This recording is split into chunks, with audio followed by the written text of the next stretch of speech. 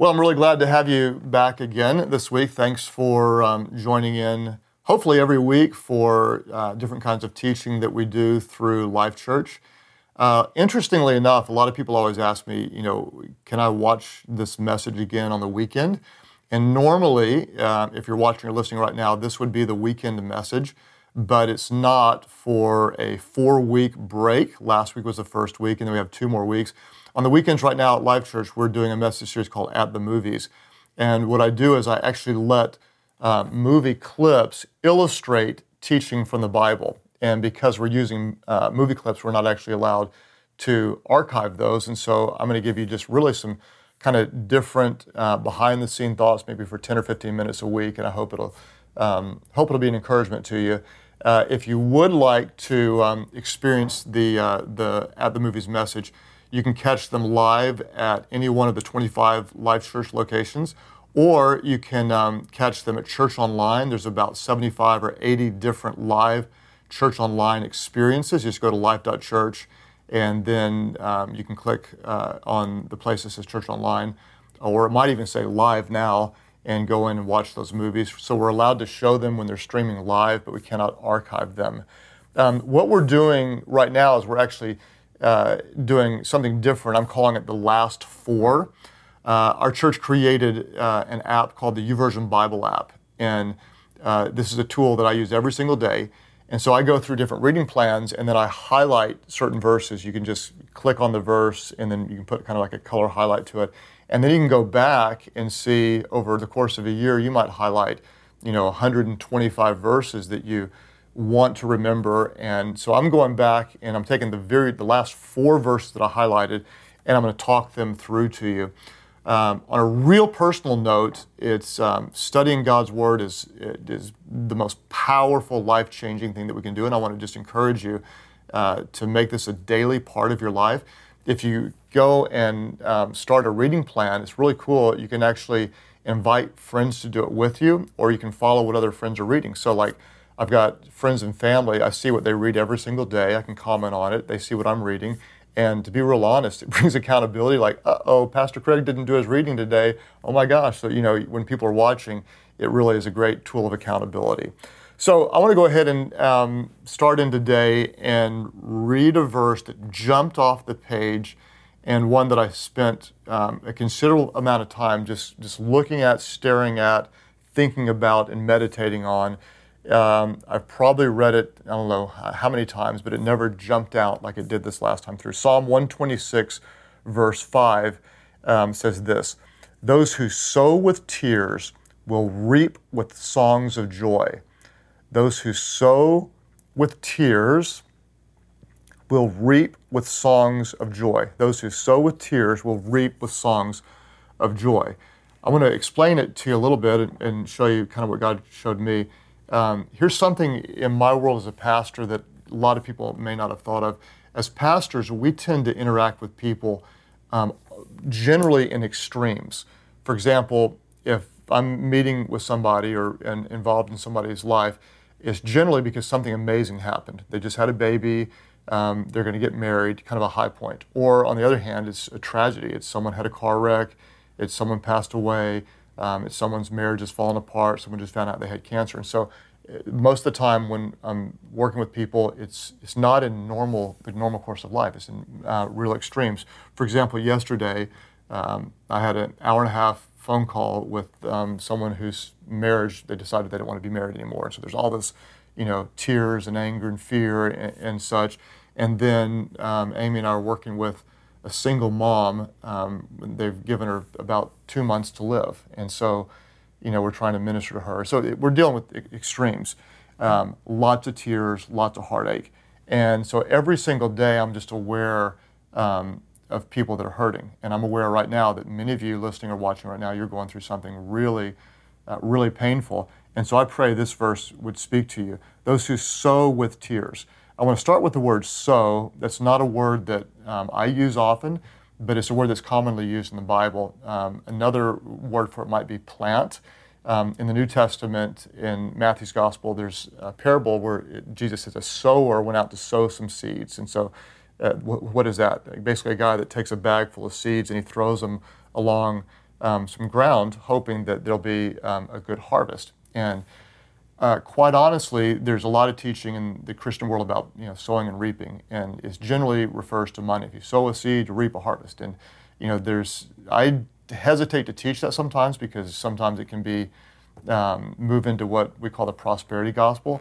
But the reality is the principle is true. When you plant a seed, you reap a harvest. What you sow, you reap. Galatians, Paul said, do not be deceived. God cannot be mocked. You reap what you sow. And so here, the psalmist is talking about sowing with tears. And imagine this. Imagine if you're hurting, you're worshiping with your hurt, with your tears. Now, we're not exactly sure who wrote Psalm 126. There's some debate about it. But what we do know is the psalmist wrote it after the Babylonian captivity. And so we're talking about generations of God's people hurting, in bondage, and you can only imagine how many tears were sown. When you think about tears being an offering to God, God, I'm hurting, and I'm hurting in your direction. God, I'm in pain, and I'm in pain in your direction. And actually, I'm using this hurt to draw my attention, my worship, my focus to you. I'm sowing in tears. Now, what could tears do? What would that do? Well, just as a ground needs water for a plant to grow, tears are moisture. And in a very sense, that could be a spiritual offering that would help bring growth at some point. You might shed tears over an injustice someone did to you, over bad news, over some kind of hurt, some kind of wound. You might actually share tears of repentance because you sinned against God. In fact, this is an interesting question to ask, is when is the last time you've repented so deeply before God for your sinfulness that you were moved to tears? When is the last time that you just said, God, I hate what I've done so much. I ask for your forgiveness. I plead with you to cleanse me from my sin. I don't want to continue to sin like this. And imagine if you take that and say, this is an offering to God. God, I'm hurting, and in my pain, in my disappointment, in my repentance, whatever, God, I'm coming to you, and I'm using these tears as an offering. I'm sowing these to you. I'm giving you my hurt. I'm giving you my sin. Then the next part of the verse is really powerful. Those who sow with tears will reap with songs of joy. Songs of joy. Whenever I meditate on Scripture, I always look at every single word, songs. And this is what's interesting. It's like I can't sing, but I love music. I love worship music with all my heart, and I can't wait to get to heaven, and hopefully I'll be able to sing there. But imagine you're crying, you're weeping, you're hurting, and God turns that weeping into an act of worship, where maybe a week later, maybe months later, maybe years later, really for God's people, it would have been decades later, they cry out, God, you are faithful. God, you were there. God, you are good. God, you heard our cries. God, you comforted us while we were mourning. God, you've turned my tears into laughter. You've turned my offering of hurt and grief into songs of praise. And then the psalmist says it's actually songs of joy. I love that word joy. So often in our world today, people are pursuing happiness. I want happiness. I want to be happy. I want to be happy. Well, joy transcends happiness. Happiness is based on happenings. It's based on what life is like around you. But joy is based on the presence of God. You can have joy in the middle of something difficult because you recognize God is with you and God is for you. So if you sow in tears, you can reap with songs of joy. The amazing thing to me is how long it would have taken between the tears and the songs of joy. Not just weeks, not just months, not just years, but for God's people, as this psalmist was writing about, it would have been decades. And yet, God proved himself faithful. The praising, the song wasn't immediate, but it was very, very real. So if you're hurting today, and the realities I know so many are, I would just encourage you to think of it this way. If you're moved to tears, if you feel overwhelmed, if you feel unappreciated, if you feel like you're doing everything you can and there's not enough of you to go around, if you've gotten really bad news, if you feel like you're on the verge of tears, just let them come out. Take them to God. Say, God, I'm giving you this hurt. If you've sinned against God and you recognize it, say, in a deep moment of repentance, God, these tears are an offering to you. I give my sin to you. I give my need to you. I give my grief to you. And this is what Psalm 126:5 says, and I pray it speaks to someone. Those who sow with tears, yes, you hurt today, but as you take it to God, as you give it to God, if you let your hurting become something that drives you to God, those who sow with tears will reap with songs of joy.